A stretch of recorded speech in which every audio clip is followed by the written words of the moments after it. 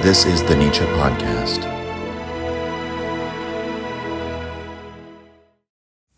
Quote, "The good fortune of my existence, its uniqueness perhaps, lies in its fatality.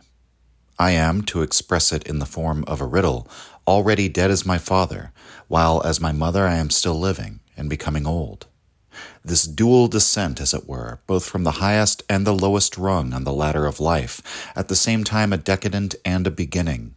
This, if anything, explains that neutrality, that freedom from all partiality in relation to the total problem of life, that perhaps distinguishes me.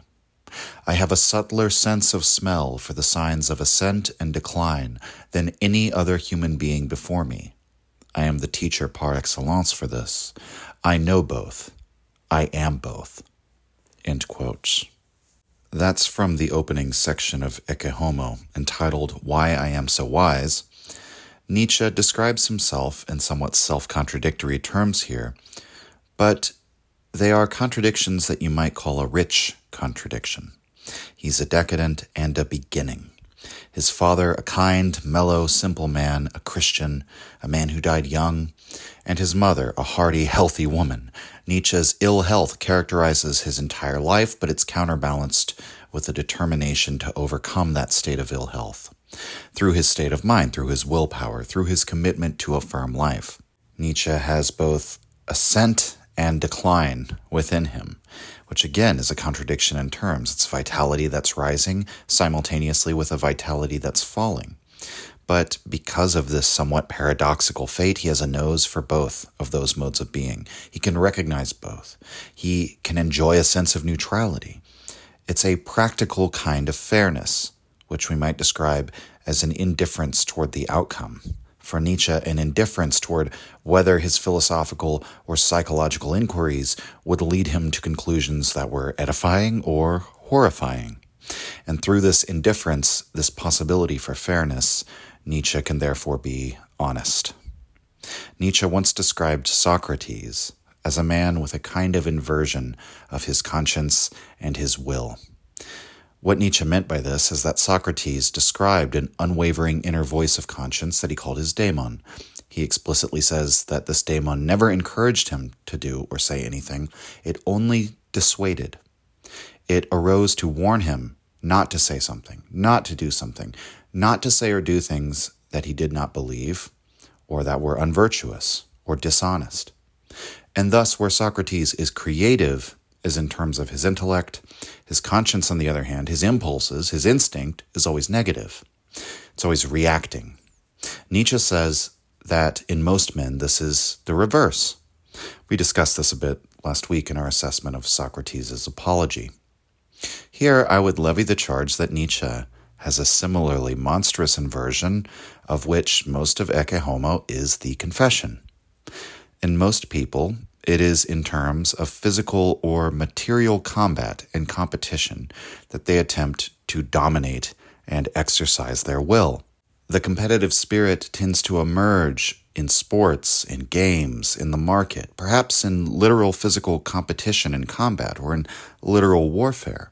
But when it comes to one's moral ideas, however, we tend to become soft and express some recapitulation to the values of pity, of ending suffering, of self-sacrifice, and so on.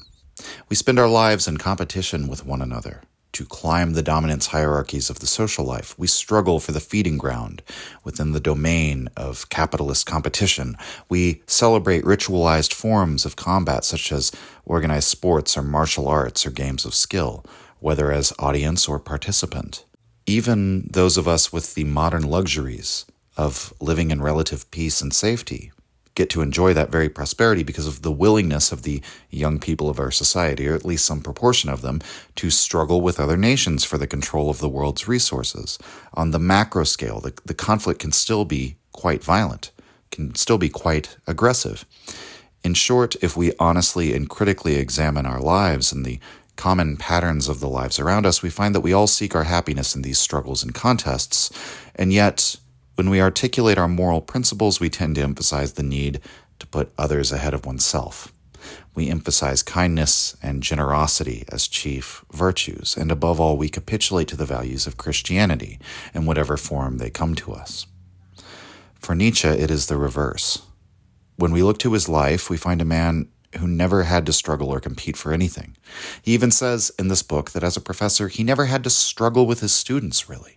Even the most disobedient and disruptive students were easy for him to work with. His natural talent, his natural charisma always opened doors for him. Things often seem effortless for Nietzsche. Alas, his career at university was not the rise to superstardom that everyone had predicted, and even though he'd gotten his professorship so easily and so young, it was snatched away just as easily by his worsening eyesight and increasing pains. That was his fate, likely a congenital defect inherited from his father, rendering him a weak and sickly person. He lived in solitude and obscurity, preferring to withdraw from the social competition rather than engage in it. He was routinely described as kind, shy, gentlemanly. When we look to the moral philosophy that Nietzsche articulates, however, it is the very opposite of the Christian values that rule the intellectual world of the average person. Nietzsche's philosophy seems practically designed to be unpalatable to the soft-hearted person. It continually eschews any moral or metaphysical comforts, in exchange for a kind of brute realism that Nietzsche in Ecce Homo insists upon. He even writes in his notes that this harsh way of philosophizing is a kind of medicine for him and a cure for his sickness. It is a riposte against the feeling of weakness or helplessness. In sum, Nietzsche's philosophy is the affirmation of suffering, war, death, the agonistic competition, as all being essential aspects of life. And thus he expresses his instincts for war and cruelty, but in the moral realm. And he's quite successful, albeit posthumously, as a philosopher, while in his personal life behaving rather gently, and it must be said, often ineffectively in the physical realm. For most of us, as has been argued, the reverse is true. And so, as I see it, this is a parallel to Socrates, in that Nietzsche, by fate, was handed a character that was a flip-flop of the moral equipment possessed by most human beings. It's one of the reasons that his confession here in Ecce Homo bears comparison to the Apology.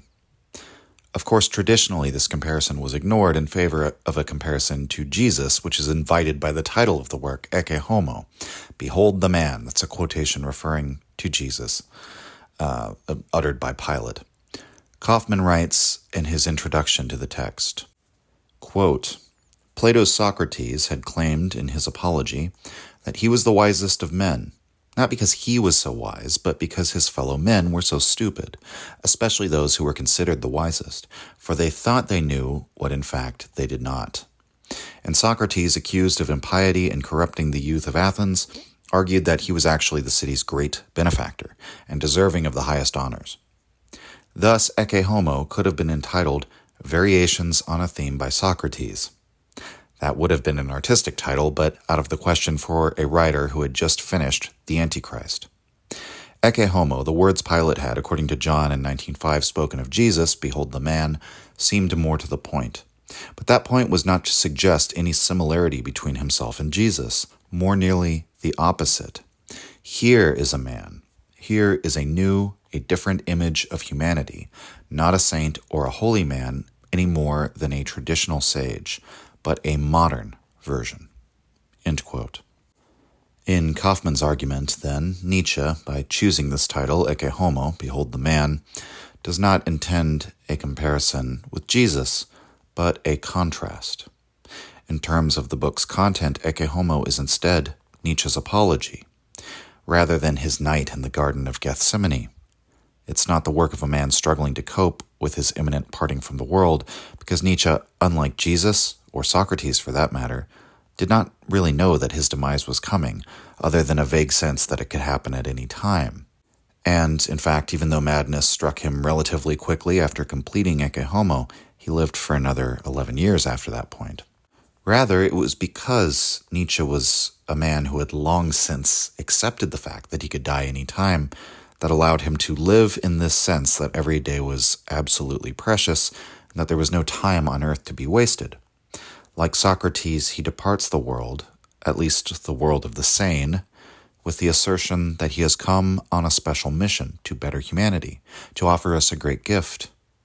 What is Nietzsche's great gift? Well, he begins the preface to Ecce Homo by saying, quote, "I must confront humanity with the most difficult demand ever made of it," end quote. Also, like Socrates, he's been regarded as an evil person and a corrupter of those who take on his ideas, though even here Nietzsche's case is different, since these accusations have usually been posthumous, unlike with Socrates. Now, Ecce Homo is essentially broken into two main parts. First, the preface introducing the text, and a series of autobiographical essays by Nietzsche with very cheeky titles: Why I Am So Wise, Why I Am So Clever, Why I Write Such Good Books. Then the middle of the text contains the other part, Nietzsche's reviews and reflections on his own books. Then he has a concluding essay, which I would consider to be of the same style and spirit as the first part, called Why I Am a Destiny, or Why I Am a Fatality. In this episode, we're not going to look at the book reviews. That will be saved for a later date. For today, we're considering Nietzsche's reflections on his life, the story he tells us about the course of his life, but more so than getting into the autobiographical details, we're going to concern ourselves with the wisdom that Nietzsche distills from life, how his method in this book reveals something about Nietzsche's philosophy. The core of this insight is the centrality of physiology in Nietzsche's work, how his life instructed him in this key aspect, perhaps the definitive aspect of his thought. We see in the autobiographical sections of Ecce Homo a work of immense prescience, Nietzsche's concern with how his legacy would be interpreted. We already have the example of Zarathustra's ape in Thus Spoke Zarathustra, the false prophet who distorts the ideas of Nietzsche. And here in the preface, Nietzsche begs us, quote, "Above all, do not mistake me for someone else," end quote. As for who that true Nietzsche is, I would direct our attention again to this idea at the beginning of Why I Am So Wise. Nietzsche's view of himself is that he's the kind of person who was made strong by what should have made him weak. He celebrated life within conditions that would make life hated by many. Not in spite of these conditions, but because of them. He was a man who lived with illness and the constant possibility of death, who lived in a time he considered to be a period of decline, who nevertheless regards all these facts about his existence with gratitude. This is what made me who I am. That's Nietzsche's great insight. It's the core of his amor fati idea, part and parcel with the challenge of eternal recurrence. Everything in which we take joy depends upon that which we find sorrowful. Everything that is must be, and thus is necessary.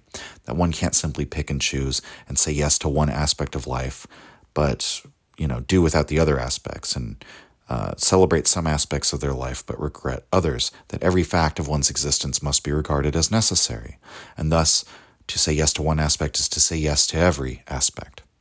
Nietzsche, in other words, without his illness, is not Nietzsche.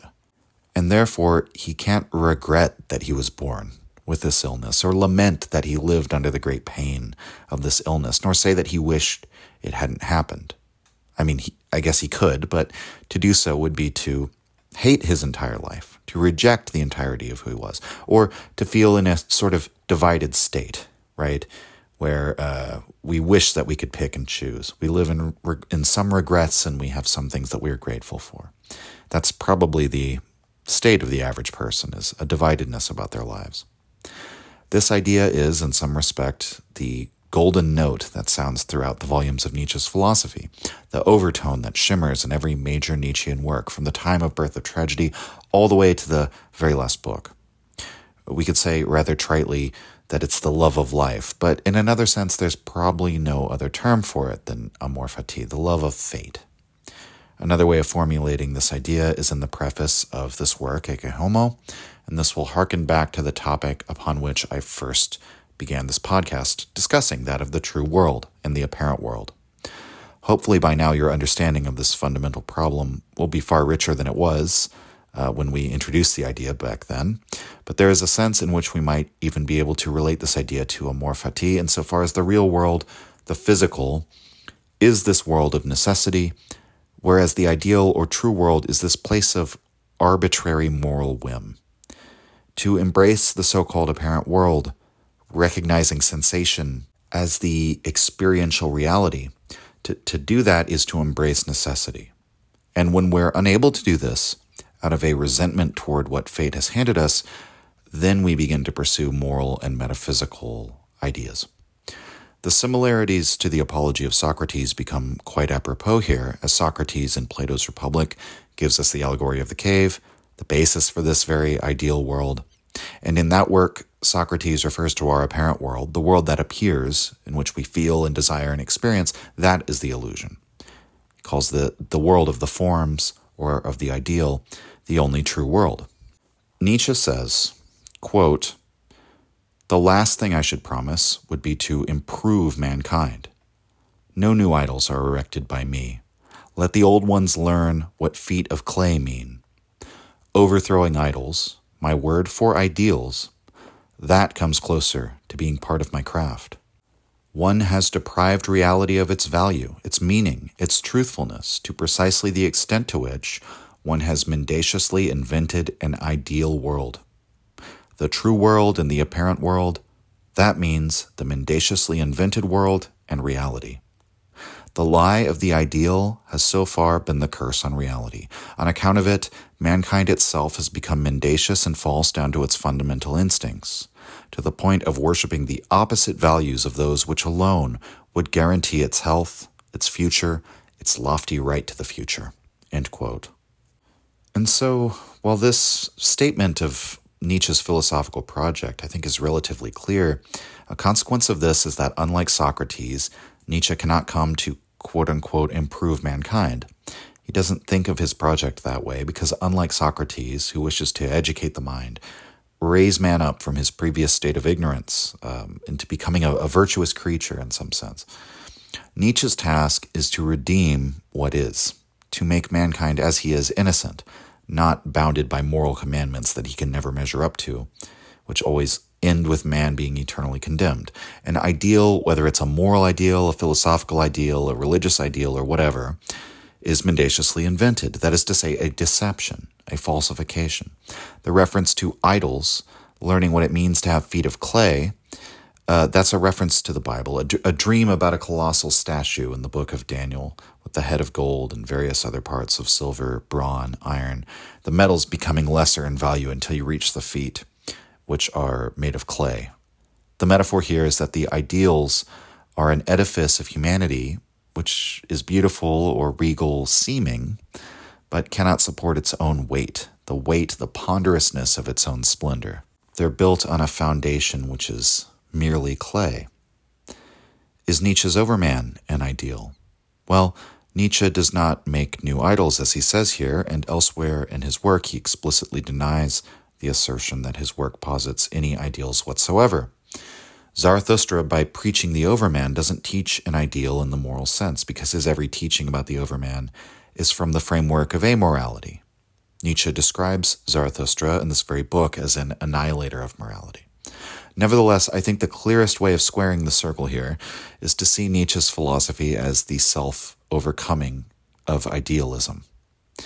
What I mean by this is we can regard the Overman as an ideal, yes, but it's an ideal of a world with no ideal.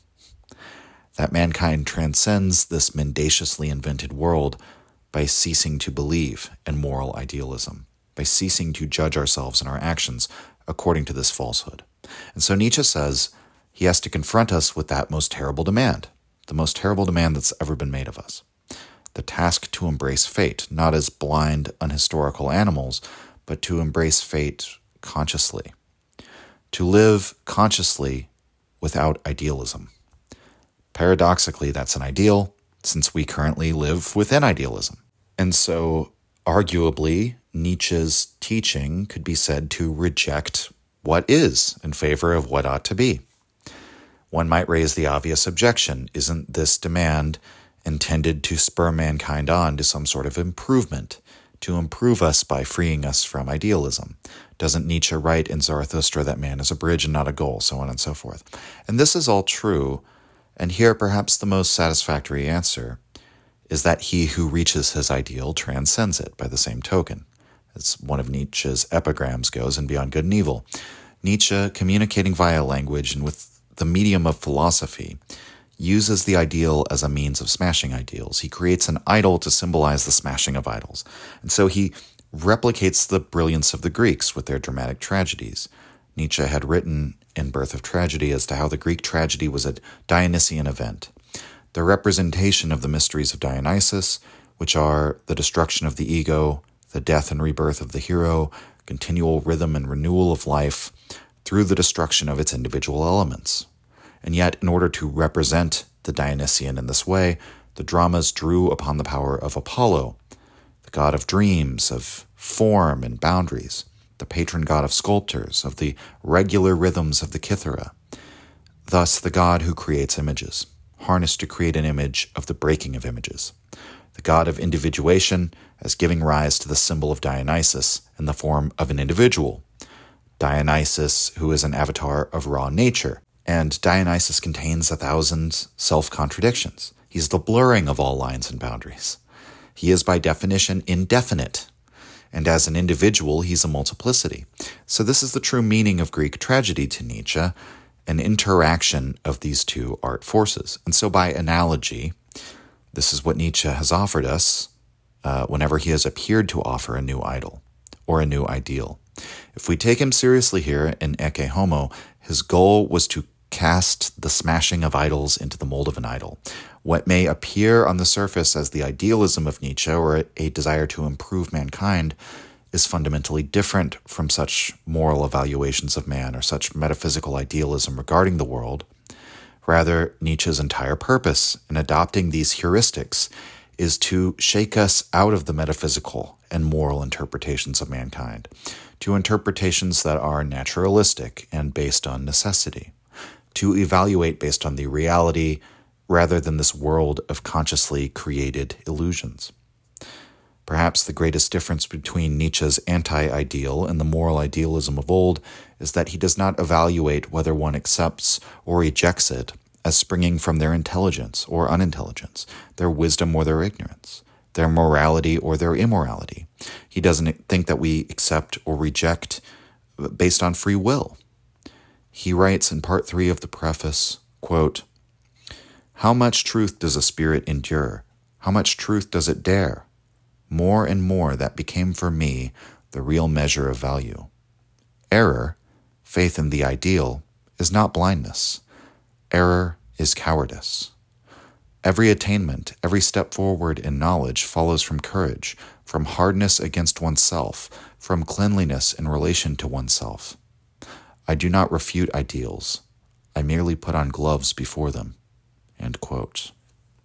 And so we might recall Nietzsche's phrasing in Beyond Good and Evil. The measure of the strength of one's spirit it might be measured in how much truth one can tolerate, to what degree does one have to have the truth sweetened or falsified. Here, as he goes on to describe his writing as inherently cold, and he employs that metaphor of wandering in forbidden country. That's his metaphor for the type of philosophy that he does. His work concerns itself with topics upon which the community has set its ban. Truth-seeking for Nietzsche is reconceptualized not as a matter of intellectual effort or study, not as a moral commitment to the truth, but a willingness to face up to the truth, in spite of how terrifying it might be or how painful it might be. And so courage is the main quality needed to seek the truth. And the ultimate courage is needed to strive for the forbidden, as Nietzsche puts his demand. And what you need as a philosopher, therefore, is inner hardness. And later he says cleanliness. That is abstinence, swearing off of all metaphysical and moral comforts.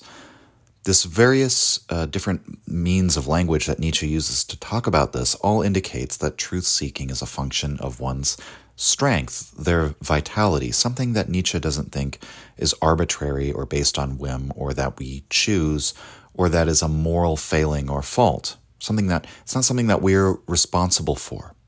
Now, with these statements on who he is, Nietzsche then gives us some background on his life, which I'd like to read from. I'm going to look at a long section, again, from Why I Am So Wise. Quote, "My father died at the age of 36. He was delicate, kind, and morbid, as a being that is destined merely to pass by, more a gracious memory of a life than life itself. In the same year in which his life went downward, mine too went downward. At 36, I reached the lowest point of my vitality. I still lived, but without being able to see 3 steps ahead. Then, it was 1879, I retired from my professorship at Basel, spent the summer in St. Moritz like a shadow, and the next winter, than which not one in my life has been poorer in sunshine, in Naumburg as a shadow. This was my minimum. The wanderer and his shadow originated at this time. Doubtless, I then knew about shadows. The following winter, my first one in Genoa, that sweetening and spiritualization which is almost inseparably connected with an extreme of poverty of blood and muscle, produced the dawn. The perfect brightness and cheerfulness, even exuberance of the spirit, reflected in this work, is compatible in my case, not only with the most profound physiological weakness, but even with an excess of pain.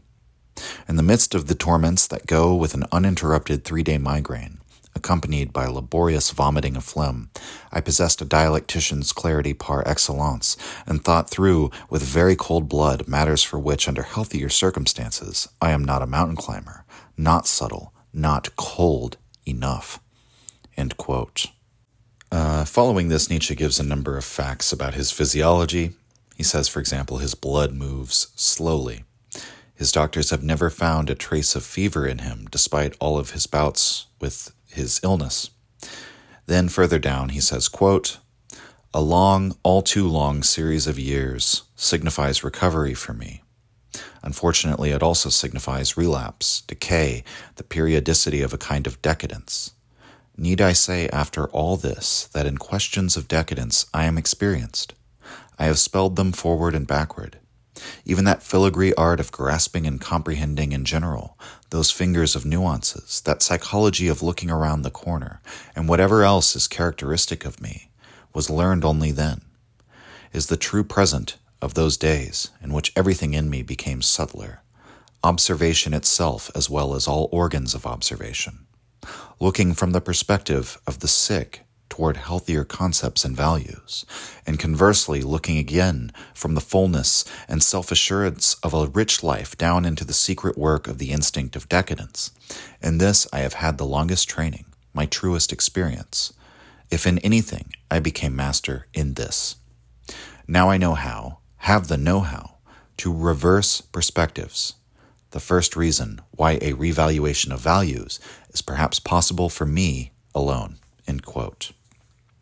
So importantly, this passage makes it clear that Nietzsche feels that his illness improved him, not only insofar as it required hardness in order to endure it, or however else you could phrase it, but it also gave him his ability to reverse perspectives. It makes him a perspectivist.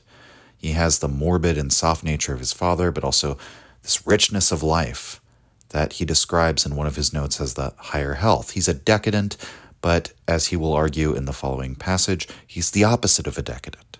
His pain has made him subtler, more nuanced in his powers of observation. In truth, Nietzsche credits seemingly the entirety of his philosophical insight to his illness. It is to his condition that he owes his perspectivism. Much of this passage, in an autobiographical sense, begins with Nietzsche's retirement from the professorship, his 36th year, the same year his father died. And with this sort of strange synchronistic rhythm, that's also one of Nietzsche's worst years. It's the year his condition gets so bad, he literally can't see 3 steps in front of himself. He's speaking quite literally there. And all the books of this period, all the major works of the middle period, the start of Nietzsche's philosophical career, are works tempered in the forge of his physical suffering and pain. Nietzsche goes on in part 3 to express a deep gratitude to his father, that rural Lutheran soft pastor. He owes a great many of his privileges in life to his father, though he excludes his great yes to life itself, as this is Nietzsche's own creation. Nietzsche suggests that most people end up positively disposed towards him, and that even when he desired to push someone to be negatively inclined towards himself, Nietzsche says he never possessed the art of doing this, that everyone likes him whether he likes it or not. And he says this is another thing he owed to his father, the universally loved country parson. And as mentioned in his classroom, Nietzsche tames every bear, right? Even the most buffoonish students were in rapt attention. He could draw the gold out of the basest soul. Even when so-called great and small misdeeds have been done to Nietzsche, he says it was never caused by his own ill will, that he never has had anything but goodwill. And so he goes on to thank his illness and the conditions of his life more generally for his resistance to pity, writing that, quote, "My experiences entitle me to be quite generally suspicious of the so-called selfless drives. It always seems a weakness to me, a particular case of being incapable of resisting stimuli. Pity is considered a virtue only among decadents," end quote.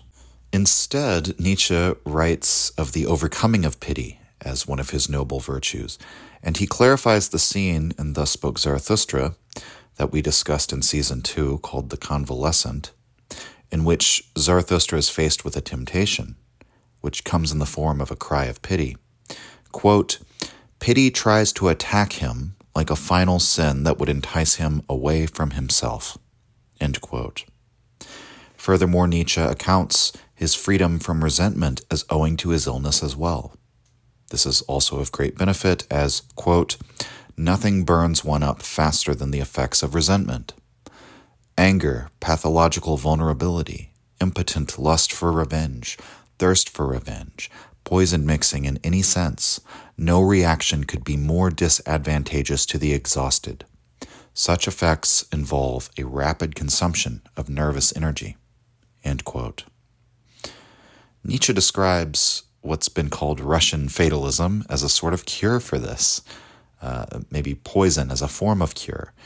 That fatalism without revolt that's exemplified by the Russian soldier who, after having exhausted himself and having seen enough of the horrors of war, no longer willing to fight, but knowing that to refuse to fight is to die, simply lies down in the snow. Nietzsche writes, quote, "No longer to accept anything at all, no longer to take anything, no longer to absorb anything, to cease reacting altogether," end quote. The context in which Nietzsche raises this example is a physiological one. We might consider again how the entire work has a physiological backdrop, because it is Nietzsche's description of his life and philosophy as a consequence of his physiology.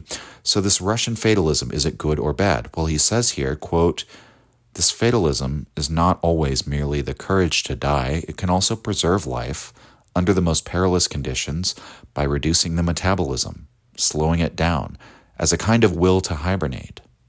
Carrying this logic a step further, we arrive at the fakir who sleeps for weeks in a grave," end quote. So Nietzsche describes resentment, this feeling that one has been wronged by another, or perhaps by life itself, described as a sort of excess of nervous energy with nowhere to go.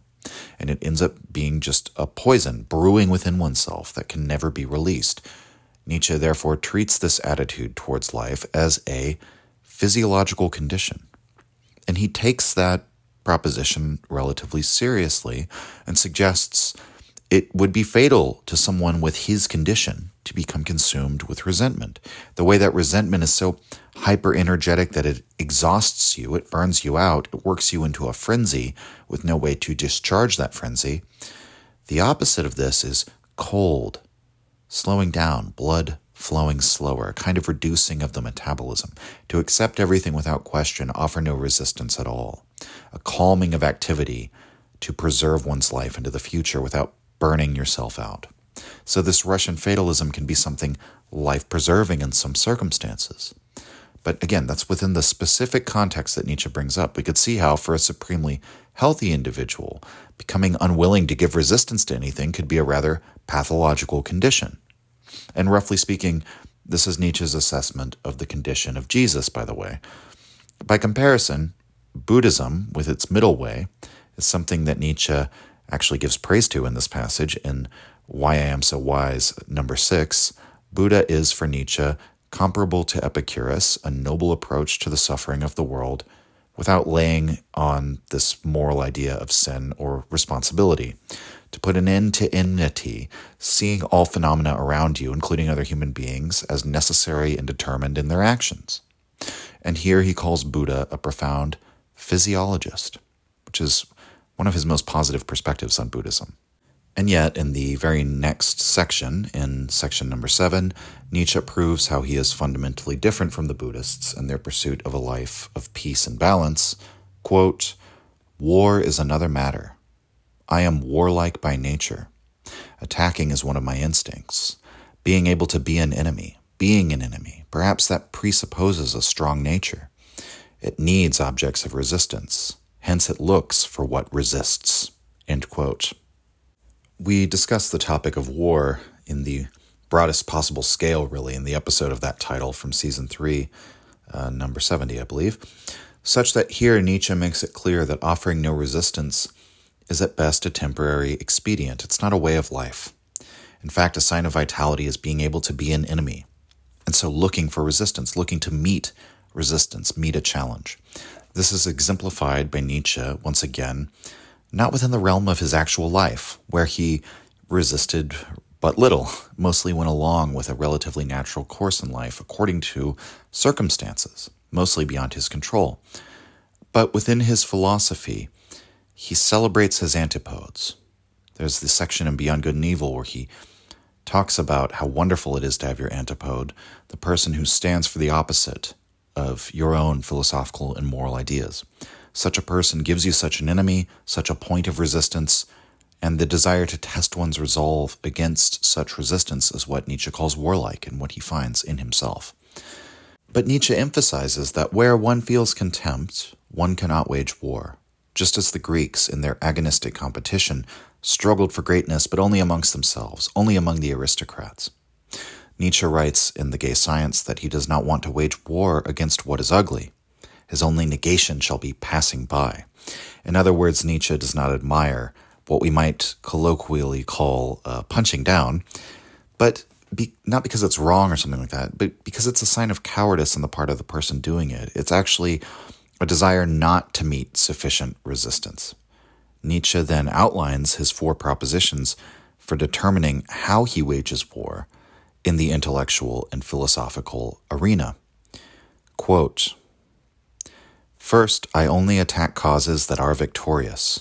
I may even wait until they become victorious. Second, I only attack causes against which I would not find allies, so that I stand alone, so that I compromise myself alone. I have never taken a step publicly that did not compromise me. That is my criterion of doing right. Third, I never attack persons. I merely avail myself of the person as of a strong magnifying glass that allows one to make visible a general but creeping and elusive calamity. Thus I attacked Wagner, more precisely the falseness, the half-couth instincts of our, quote, culture, which mistakes the subtle for the rich and the late for the great. Fourth, I only attack things when every personal quarrel is excluded, when any background of bad experiences is lacking. On the contrary, attack is, in my case, a proof of goodwill, sometimes even of gratitude. I honor, I distinguish by associating my name with that of a cause or a person, pro or con. That makes no difference to me at this point. When I wage war against Christianity, I am entitled to this because I have never experienced misfortunes and frustrations from that quarter. The most serious Christians have always been well disposed towards me." End quote. So Nietzsche has a right to attack Christianity, not because he bears Christians any ill will or they bear any ill will towards him, but quite the opposite.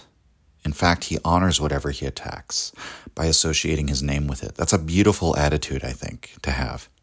And it helps clarify so much of how Nietzsche engaged in this aggressive and critical manner with other philosophers over the years, with Socrates, with Schopenhauer, with Kant, even Plato. The one name, however, that may raise an eyebrow here is Wagner. Since Nietzsche did write extensively and critically about Wagner, but this did in fact follow a serious personal falling out with the Wagners, the details of which remain somewhat unclear to this day. So whether we can believe Nietzsche on that point is up to you to decide, whether there was no ill will towards Wagner.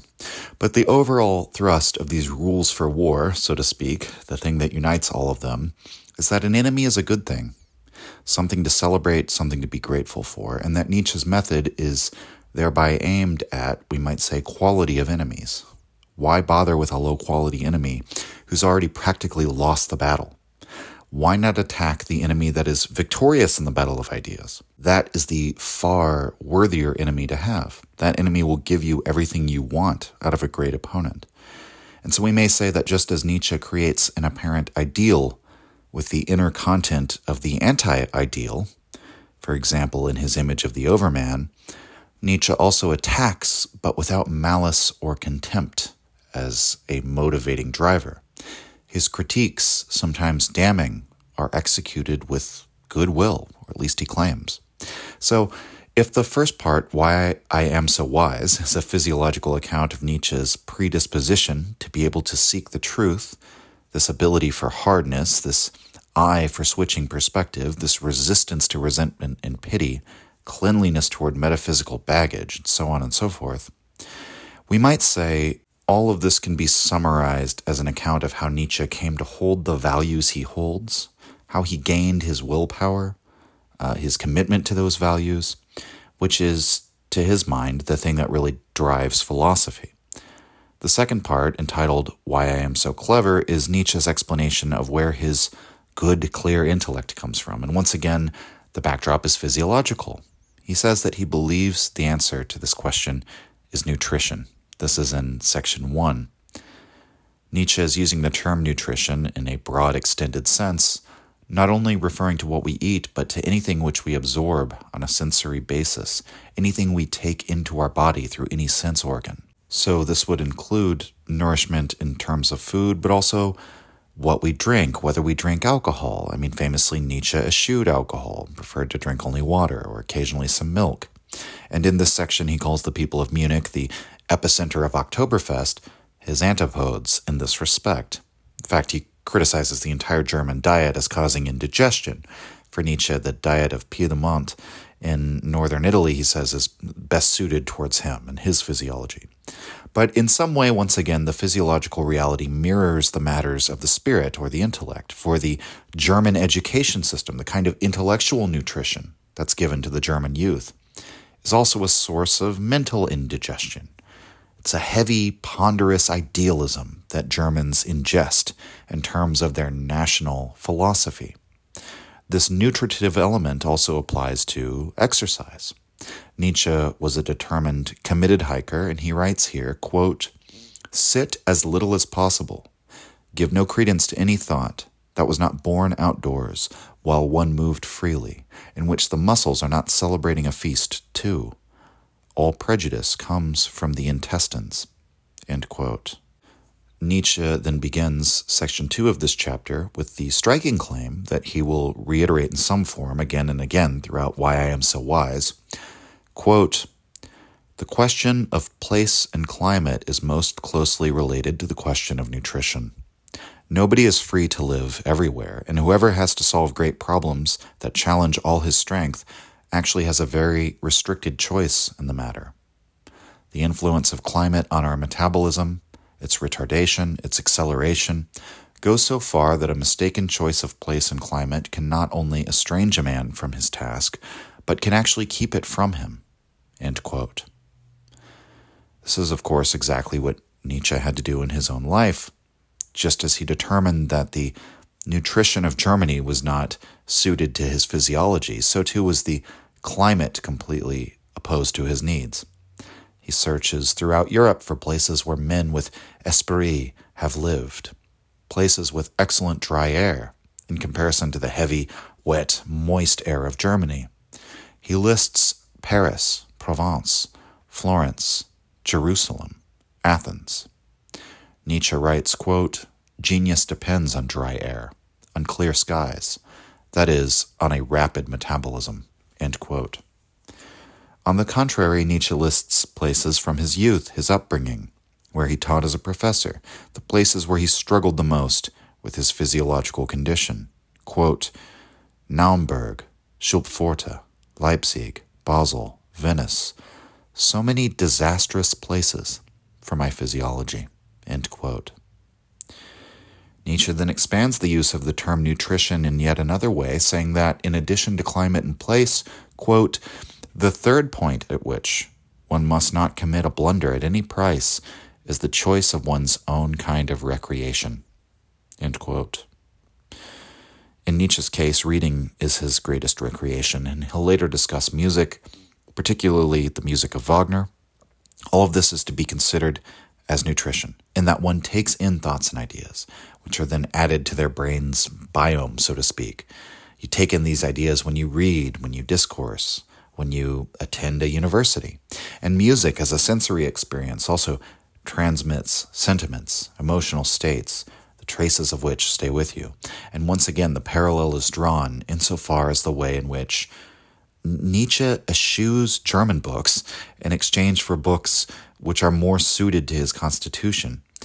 It's the exact same way in which he has to be discerning when it comes to determining what he eats.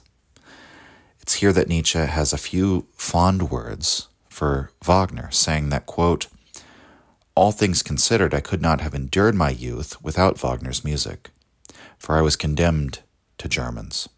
If one wants to rid oneself of an unbearable pressure, one needs hashish. Well then, I needed Wagner. Wagner is the antitoxin against everything German par excellence, a toxin, a poison that I don't deny. End quote. And one could say that that's Nietzsche's most straightforward explanation of how he sees Wagnerian music. It's a poison, but nevertheless a poison that could be a cure in some contexts. In spite of his complicated relationship with Wagner, their falling out that happened some years previously to writing this book, and whatever remained unresolved between them when Wagner died, Nietzsche takes the time here to express gratitude to Wagner as well, to designate the 3 years he spent visiting the Wagners while still a professor at Basel as perhaps the happiest years of his life.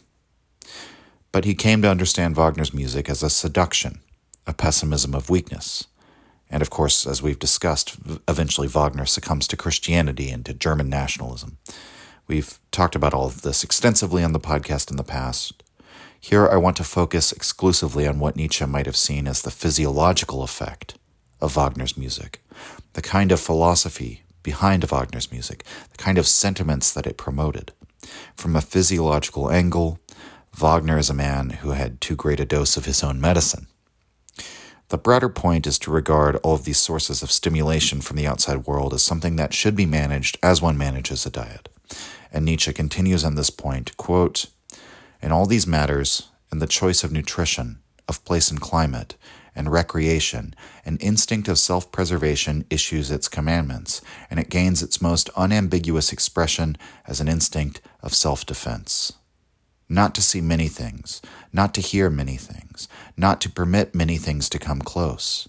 First imperative of prudence, first proof that one is no mere accident, but a necessity. The usual word for this instinct of self-defense is taste. It commands us not only to say no when yes would be selfless, but also to say no as rarely as possible. To detach oneself, to separate oneself from anything that would make it necessary to keep saying no. The reason in this is that when defensive expenditures, be they ever so small, become the rule and habit, they entail an extraordinary and entirely superfluous impoverishment. Our great expenses are composed of the most frequent small ones. Warding off, not letting things come close, involves an expenditure. Let nobody deceive himself about this. Energy wasted on negative ends. Merely through the constant need to ward off, one can become weak enough to be unable to defend oneself any longer. End quote. And so Nietzsche's advice is to put oneself in a situation where you have the least cause to have to put up a wall of defense to guard yourself against taking in what's bad for you. Nietzsche goes on to give an example about this. He says that if, instead of waking up to begin his day in the ancient, quiet, and aristocratic city of Turin, suppose he were to wake up in a German village like the one he grew up in, he says that he would immediately feel out of place, feel that he must keep everything about the town and the people around him at arm's length, that he'd have to constantly avoid taking in any of this poisonous Germanness, and so he would become like a hedgehog.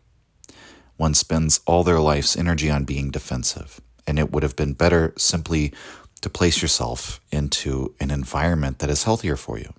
And perhaps the greatest wisdom of Nietzsche here is that our great expenditures are the small ones that we carry out every single day. That's what defines our experience and our character.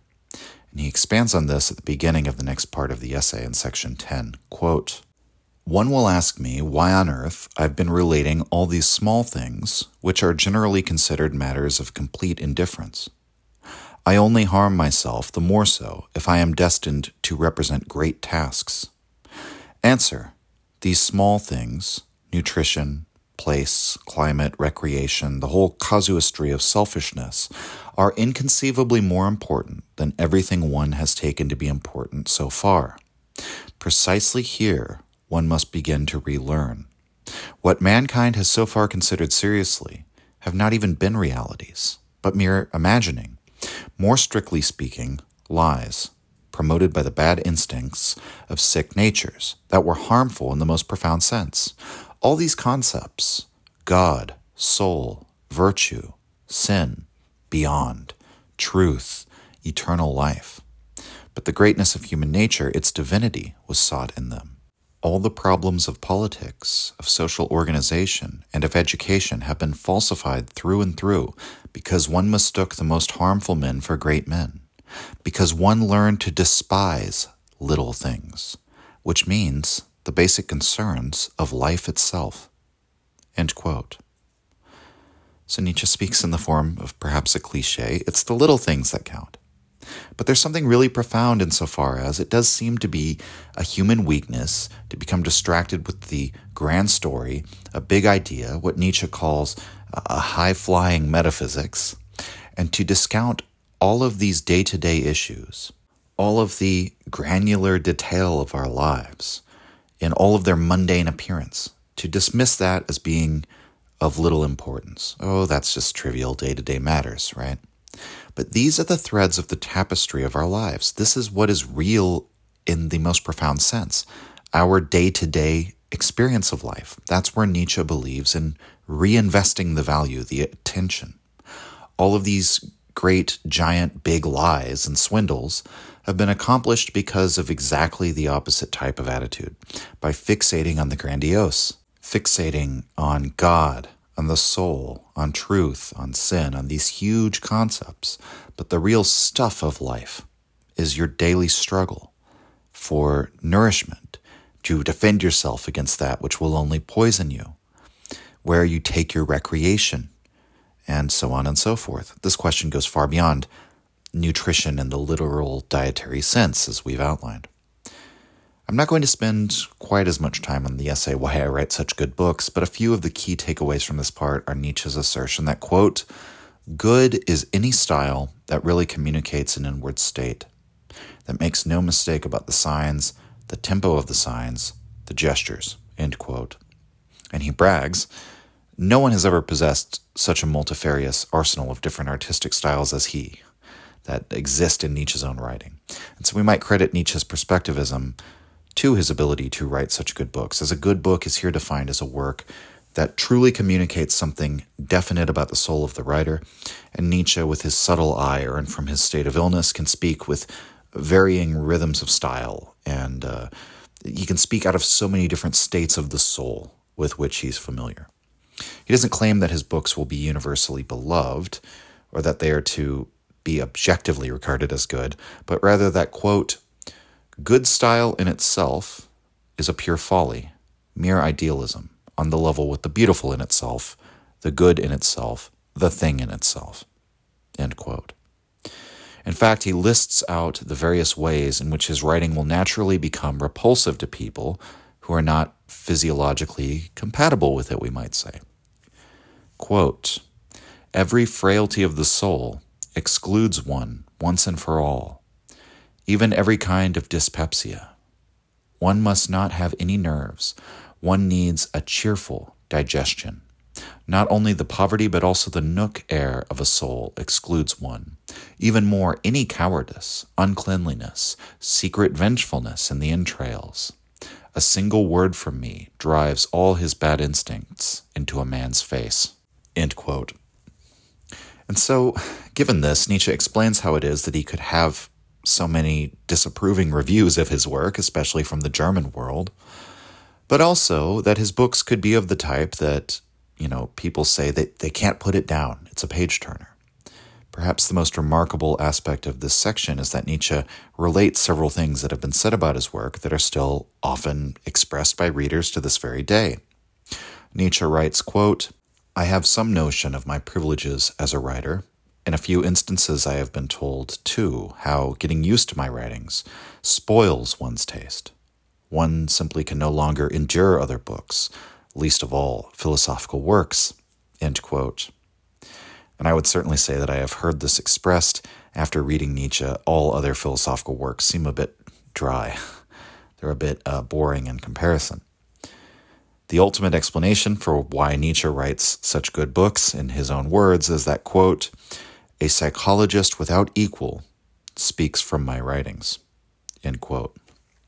So Nietzsche, as a man deeply in touch with his own physiology, painfully aware at times of how powerfully his physiology influences his psyche, Nietzsche is by this token fated to be a psychologist, a man with such a subtle and powerful eye for this physiological root of all man's conscious life. Nietzsche says that, therefore, all of those propositions on which the world is really agreed, such as that happiness is the reward of virtue, or that selfishness and selflessness are opposites, these all seem to him as just naive blunders. When one is a serious psychologist, one cannot put any faith in the notion that happiness necessarily follows virtue, since so much of the evidence would point in other directions. Above all, what one needs for such observations is courage, pointing once again to the fact that not all or even most should be expected to follow Nietzsche on this point.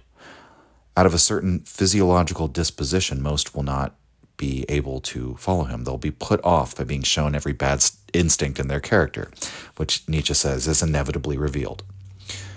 The final part of Ecce Homo, entitled "Why I Am a Destiny," begins with some of the famous utterances of Nietzsche. It's here that he declares, quote, "I am no man. I am dynamite." End quote. But what he says in the lines immediately after this perhaps help clarify the way Nietzsche sees his role, why he didn't conceive of what he was doing as founding a new religion or a new ideal. This is because, quote, "Religions are affairs of the rabble. I find it necessary to wash my hands after I have come into contact with religious people. I want no believers. I think I am too malicious to believe in myself. I never speak to the masses. I have a terrible fear that one day I will be pronounced holy. You will guess why I published this book before. It shall prevent people from doing mischief with me. I do not want to be a holy man, sooner even a buffoon. Perhaps I am a buffoon. Yet in spite of that, or rather not in spite of it, because so far nobody has been more mendacious than holy men, truth speaks out of me. But my truth is terrible, for so far one has called lies truth." End quote. And so this is a common theme in Nietzsche's writings, the rejection of followers. And I would argue it's not out of a mere disposition. This is not some arbitrary aspect of Nietzsche's character that he just happened to not want followers. It's part and parcel with his entire philosophy that he wishes to establish no new ideals, no new idols, no new should or ought or deontological commandment that, in his view, is just going to pollute the psyche. His words are not for the many. They're not to be regarded as universal truths or an attempt to get at an objective statement of fact. He's trying to introduce a new sense or a new sensibility about life, which is not intended to have universal appeal or to be a new absolute to bind human minds with. To introduce such a new religion into the world would be a hideous evil.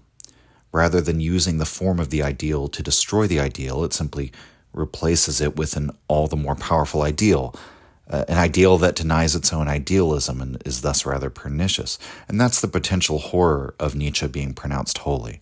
And Nietzsche would rather be a buffoon than that. Another translation one could use here is clown. He'd rather be a clown than a saint. One of my favorite lines in all of Nietzsche's work then follows, quote, "I contradict as has never been contradicted before, and am nevertheless the opposite of a no-saying spirit. I am a bringer of glad tidings like no one before me. I know tasks of such elevation that any notion of them has been lacking so far. Only beginning with me are there any hopes again."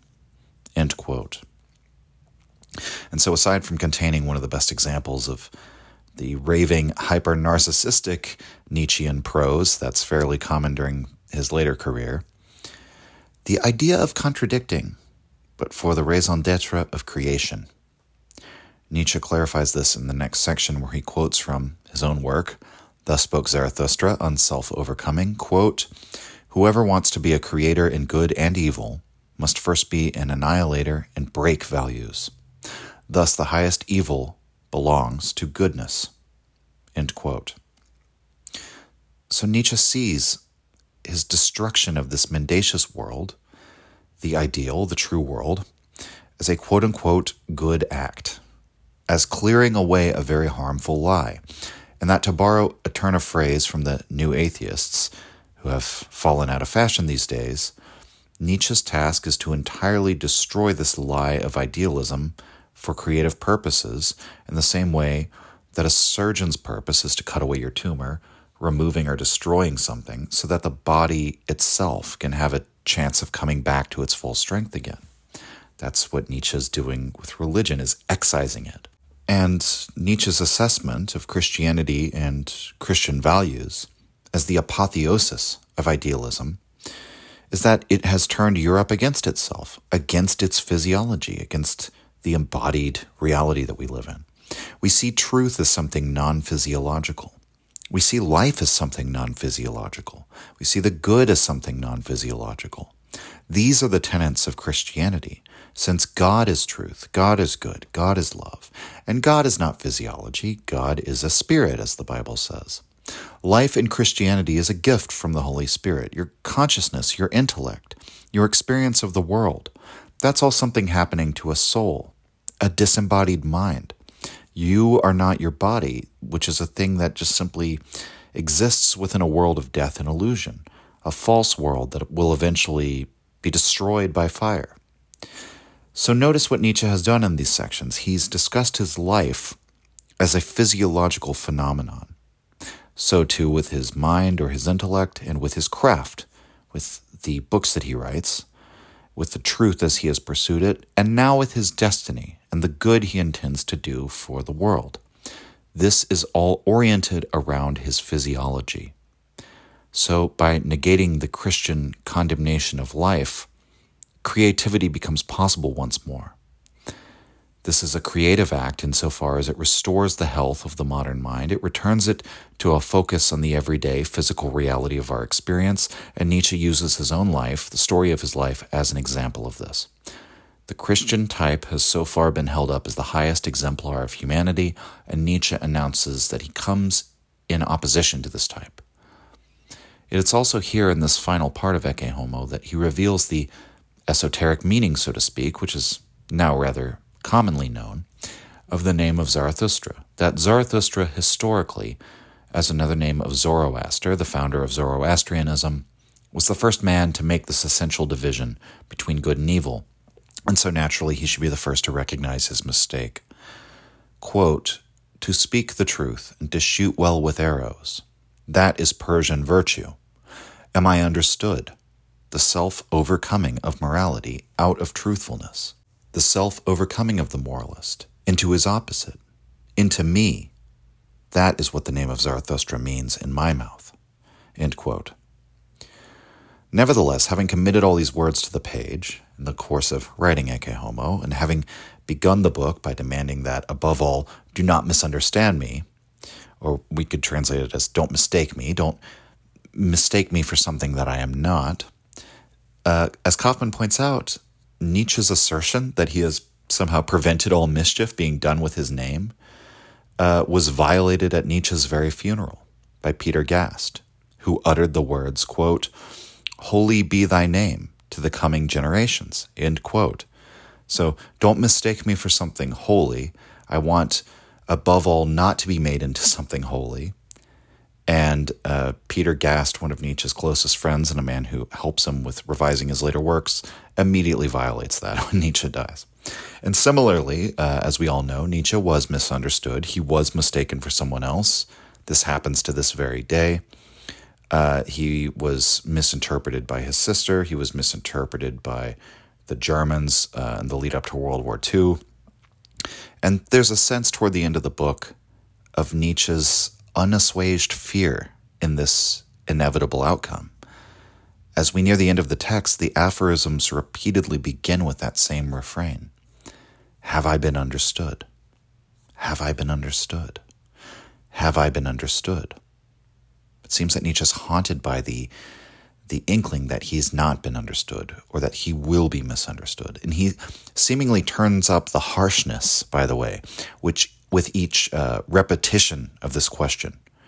Morality itself conceived as the idiosyncrasies of decadence, designed as revenge against life.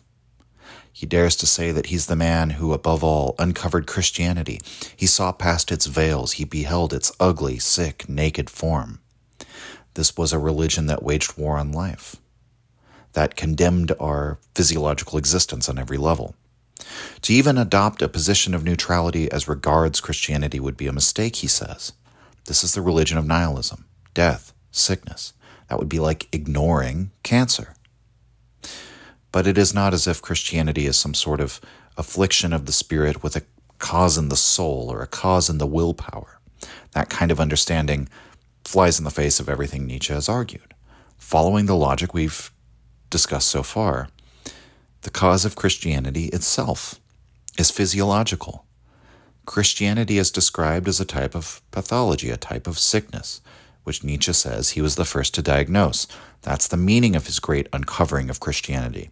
It's a project aimed at the elevation of mankind, but not by a new idealism, rather by excising that cancerous idealism that was preventing man from enjoying his full health, rather by diagnosing the signs and symptoms as a doctor does, a physician, right? But Nietzsche is a more of a metaphysician in the sense of a play on words of a physician, a doctor, diagnosing the cancers of metaphysics, the cancer of idealism in our thought.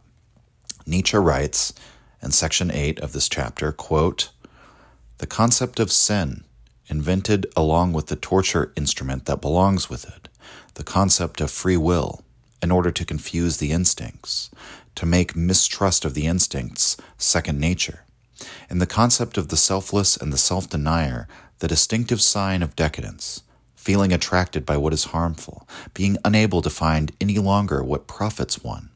Self-destruction is turned into a sign of value itself, into duty, into holiness, into what is divine in man.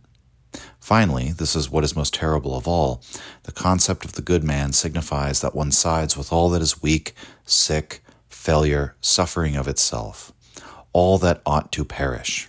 The principle of selection is crossed. An ideal is fabricated from the contradiction against the proud and well-turned-out human being who says yes, who is sure of the future, who guarantees the future, and he is now called evil. All this was believed as morality. Écraser l'infâme," end quote.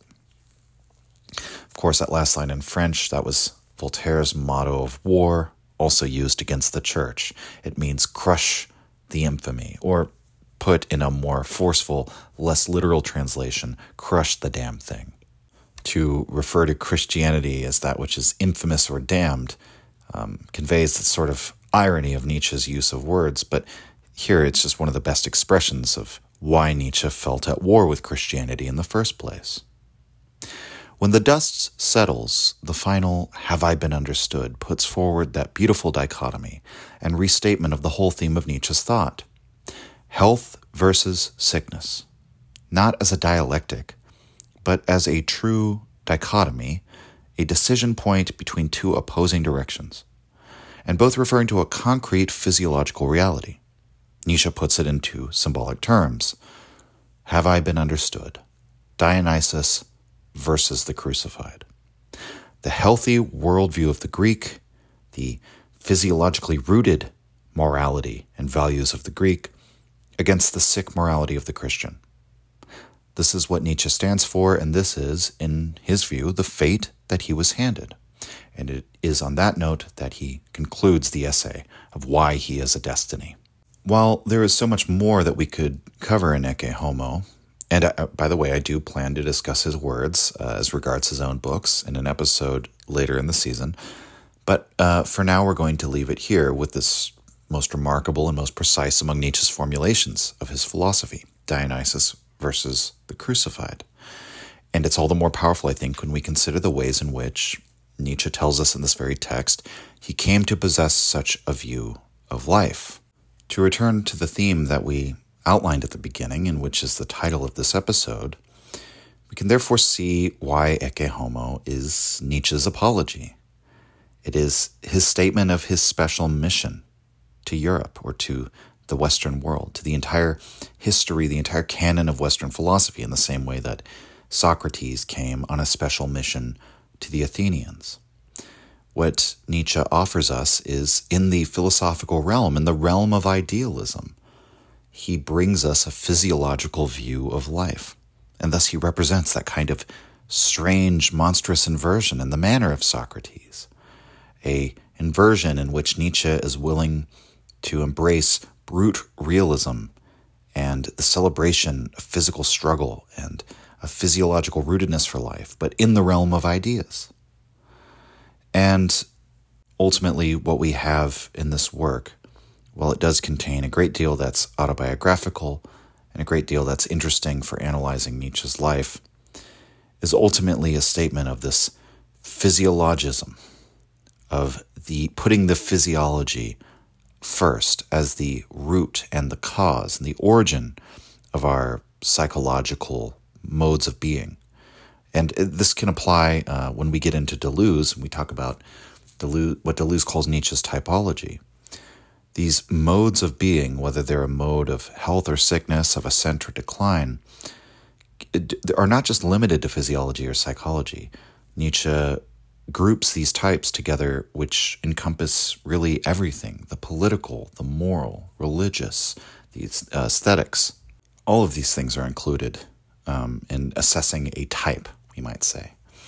But this is incredibly valuable to us in seeing this key distinction articulated at the end, when Nietzsche is sort of expressing his dire fear that he will not be understood. He gives us this most forceful and straightforward framing of his entire project, which we've cited before, Dionysus versus the crucified. And he, again, ties it not to an apprehension of universal truth, but as his fate handed to him by his body, by his physiology, to be able to perceive, to have an eye for these two orientations, these two directions for life.